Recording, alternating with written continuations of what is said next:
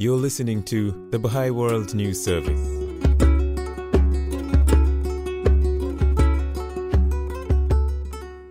The phrase participation in the discourses of society is being used more and more to describe the involvement of the Baha'i community in the broad conversations focused on social betterment. Discourses take place at different levels. Individuals can contribute to discourses in their professions or fields of study. Many individuals and communities are drawn into discourses vital to their neighborhoods and villages. Non-governmental organizations inspired by the Baha'i teachings, for example in the area of social and economic development, contribute to discourses related to their efforts. The Baha'i community's formal involvement in discourses related to the well-being and progress of society is facilitated at the national and international levels by offices of external affairs and the Baha'i international community, respectively.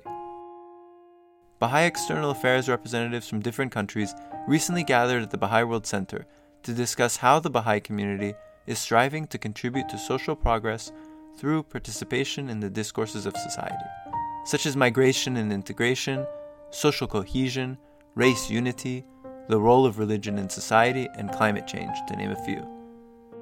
This podcast includes the first of 2 interviews with representatives about their experiences and the insights they have gained over the years of engaging in this area of endeavor.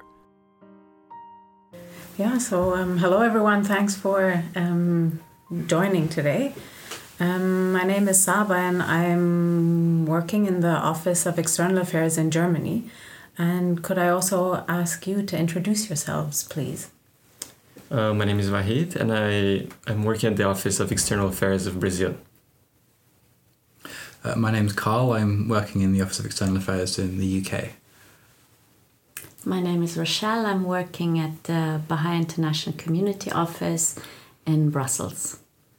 So I think there are these conversations that are happening all around society, we have different people participating. So you have government officials, you have the media, you have religious communities, you have local organizations, national organizations, NGOs, and they all have concerns. They're all concerned about certain subjects, and there are ways of thinking that shape how things are done in society. So how do we deal with equality of men and women? How do we deal with prejudice? How do we bring about united societies? So there are these conversations that are there, and they end up shaping a lot of what happens in the life of a country. And so as a Baha'i community, we are taking part of these conversations. We are also offering some insights from the teachings we have and from the experience we're accumulating on how to also join in a joint effort with others, participate in creating ways of thinking that would help our societies to advance. Would you like to add something to it, Rochelle? Yeah, I think one of the things that our office has been trying to do is really to, together with other actors that are present around the European Union and at the European Union, is also just to jointly read sort of the society in which we live, and to see what are those issues that are facing our societies and humanity at large today. Yeah, that makes me think. I mean, one of the reasons I think as Baha'is, as a Baha'i community, we want to participate in these conversations of great importance to the future of our society is that we're part of our society. So that means it's as important to us as anything else, and we have something. We have a contribution to make. We have something unique to offer, and also a responsibility to really think about how we can, assist everyone in our society to move forward. And like Vahid said, like the thoughts and the ideas that underpin many of our policies or the sort of actions that people take are very important. And anything we do is based on our thoughts, isn't it? So at the level of ideas, it's a very important a way to serve our community, is to share some ideas that could be translated into a better reality for people.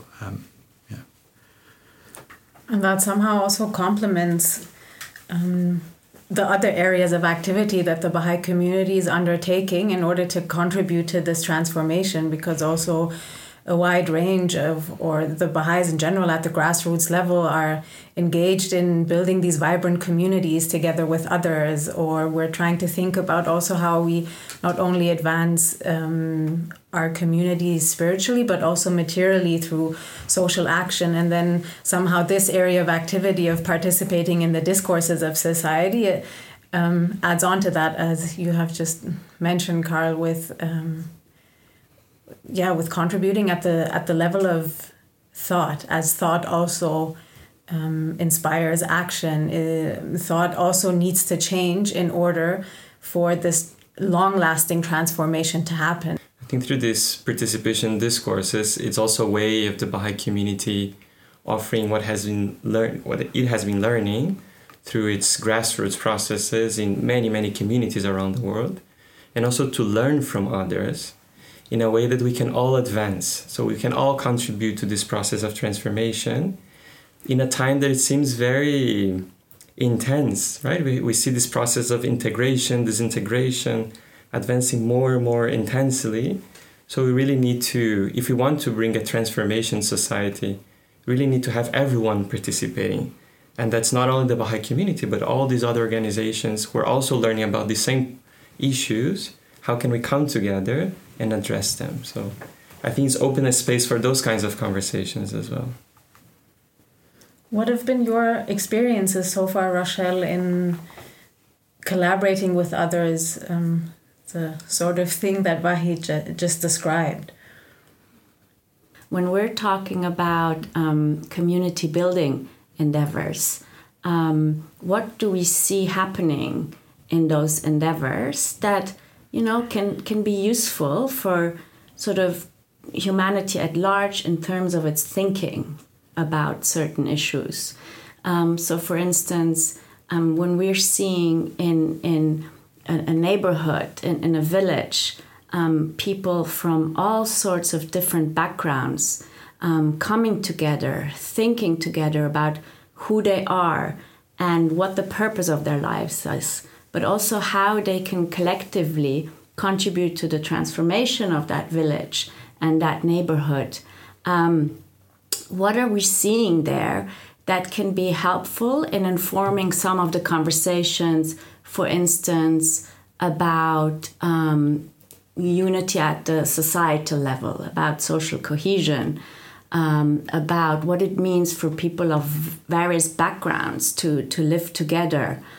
And then one of the things that for instance, we see is that really when people try and work towards a lofty goal, an aim, which is to transform the settings in which they live, then sort of the diversity of these people becomes really a source of wealth and not so much of conflict.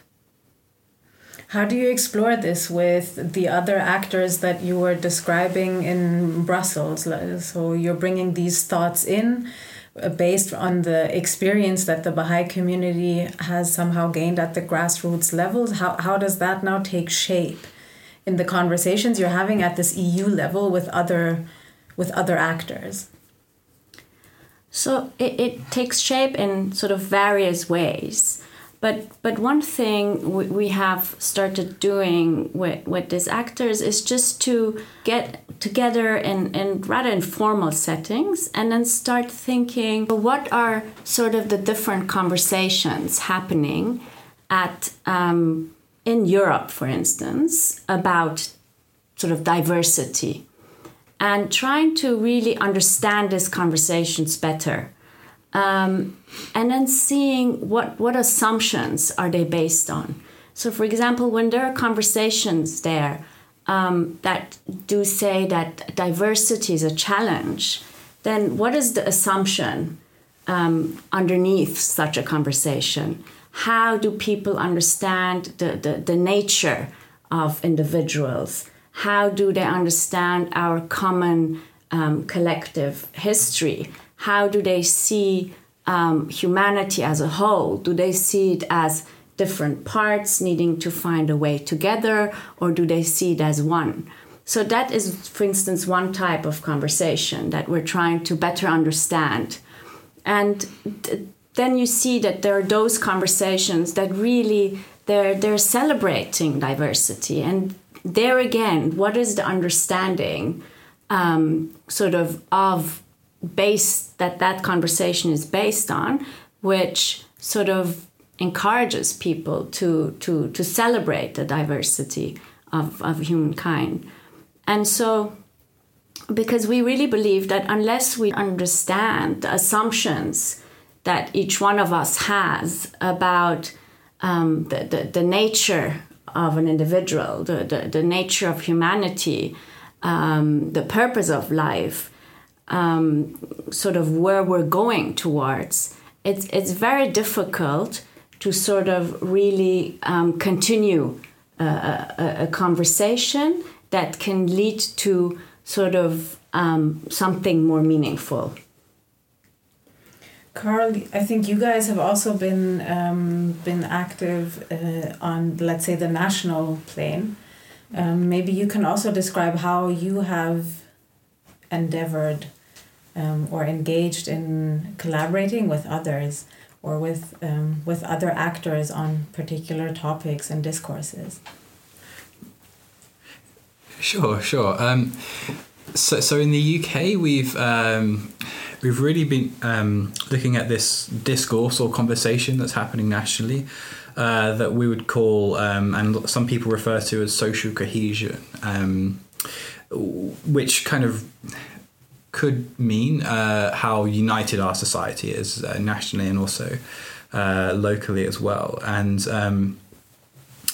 just like Rochelle was saying, we're trying to find groups of people who have a concern about unity, and to explore and to try and understand this conversation about sort of social unity together.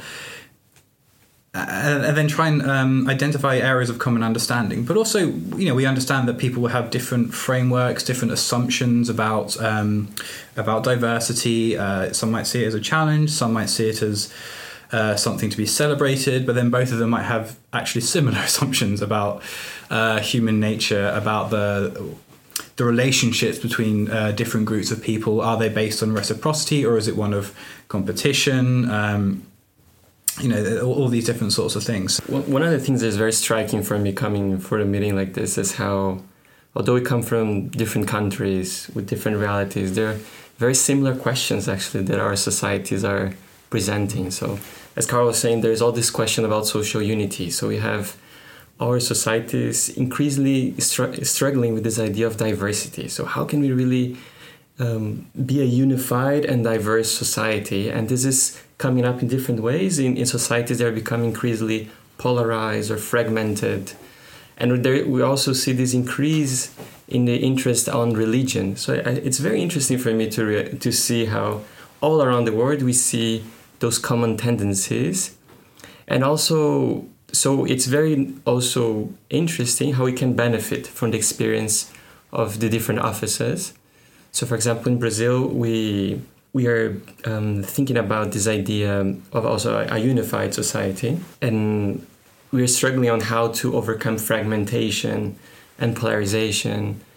And one of the ideas that recently came up in the conversations with media had to do on how when we put ideas into conflict, we are actually strengthening polarization or fragmentation, and we should think more deeply about dialoguing. And then it's very interesting to see how, for example, in the experience of the UK, they have been talking about this for quite a while, so we can benefit from their experience. And then it's also interesting to see how participation discourses in a certain level has to do with conceptions or very abstract ideas, but it also has to do with very practical things that we have to do. And the way we shape, like the things how we approach how we operate as society always has a lot to do with discourses as well. So I don't know if there's anything from this idea of dialoguing, I mean, on establishing conversations, Carl, that you could mention, because it's very interesting for us to learn about the experience from the UK, for example. A couple of years ago, there was a referendum in the UK as to whether the UK would stay part of the EU or not, and the process by which the referendum was kind of discussed was quite and it's quite widely understood as being very divisive and very polarizing. And even since the referendum, the British society has been sort of, by many different commentators, been described as being quite divided in many ways. You know, urban to rural, or young to old, or wealthy to poor. In all these different ways, there's been much discussion about divisions in society. And in terms of the outcomes, not the outcome of the referendum, but the kind of result that happened to our society, we were able to have some conversations with some actors about this idea of division, and the way in which ideas are discussed in the media and the effect that they can have on society. It became very clear to us that, and to some other sort of social actors that we were engaging, some people in civil society organisations, that this idea of a debate is not necessarily that helpful, actually. Not only does it pit two ideas against one another and can further entrench different positions, it doesn't allow people to search for the truth. It doesn't allow any kind of subtle realities to emerge, which usually is the case. Of course, something as complex as a question like the referendum was asking is a really complex thing that can't be broken down to a yes/no kind of position. So we realised there was a lot of receptivity to the idea, and when we reflected on the writings of the faith as well, we thought, well, maybe there's something that the faith can offer here. It's interesting what you guys have said in terms of thinking about the contributions of the offices to these spaces, and also, as you had mentioned, Vahid, and also you, Carl, in terms of the role of media. Something that also media has found helpful, because it's such a hectic daily routine and there are so many different impressions that just rain down onto a journalist and you hardly have time to really reflect. That's something that journalists are actually asking for, is to have spaces where they take time in order to be able to reflect on some of the prevalent questions, like that was just mentioned, for example, diversity. How do we deal with diversity and social cohesion? So something that our office has tried to do occasionally is just to have informal lunches where just a couple of journalists or a few journalists come together, and we actually then just open a space on a current topic. Maybe something has been voiced in the media on a particular issue, and then we just had written a paragraph or two on maybe a perspective on that sort of issue that was discussed in the media, and then just really open a space to reflect on what sort of perspectives are there, what sort of reality does that now portray about it. Is that actually the reality, or is there something that has been maybe distorted? How can we maybe improve our language? Like also then the role of language in media to describe things. So it just opened up a space, and really it was our office just opened up the space for the journalists to be able to share their thoughts, and that was appreciated, just to be able to step back, take time, and to be able to reflect on prevalent topics that are currently there. Just to go back to the question on diversity, and really looking across Europe, and where all of those different kinds of populations are really living together. And so a very predominant concern in Europe is to how to make sure that these people can live together in harmony. And so one response that is very often given to that concern is to fight prejudice. And this fighting of prejudice takes on different shape and forms. For instance, it can take on the form of, let's say, anti-discrimination laws, or anti-hate speech laws. And of course, that is essential. But then we're also now seeing a sort of a different narrative emerging, saying that it's as essential as it is to fight prejudice, it is also not enough. We need to not just fight something, but create in a growing number of people this understanding that they're belonging to one human family. So what our office has also tried to do is to, bring together a number of people to really try and think about how do you what does it mean to create in people this understanding that they're part of one and the same human family. Yeah, I think this is an idea that really shows how we have these statements in the Baha'i writings, and we know them by heart. For example, we're all part of a single human family, but we never really thought more deeply about them. So usually identities, they are defined in terms of opposition to someone else. So my identity is based on being against or not being the other. But when we think about identity in terms of belonging to a single human family, then there is not this idea of opposition anymore. So it's very interesting then what kinds of policies, what kinds of strategies can be designed once we start thinking like that. Yeah, that has been something we've also been exploring, because Germany being quite a diverse country and also thinking about how to live as a diverse society, then the question comes up, yes, we're all one family, but then also we are all distinct. Everyone has their distinct characteristics, but then how don't we see this distinctness as something that separates us, but that actually brings us together and allows us to collaborate and advance. So I think that in itself, to see the distinction, but the distinction as a contribution to living together in diversity, has been something we've been exploring with others, and seeing how that actually can be, as was just mentioned by Rachel, can somehow also find expression in the narrative that is written in the country.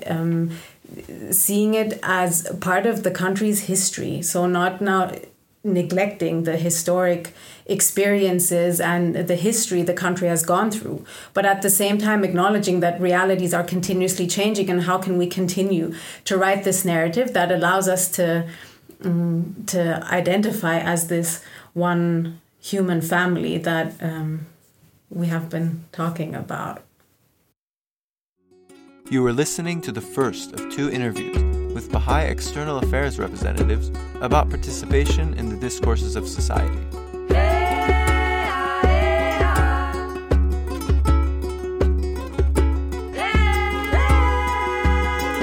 For more information, visit news.baha'i.org.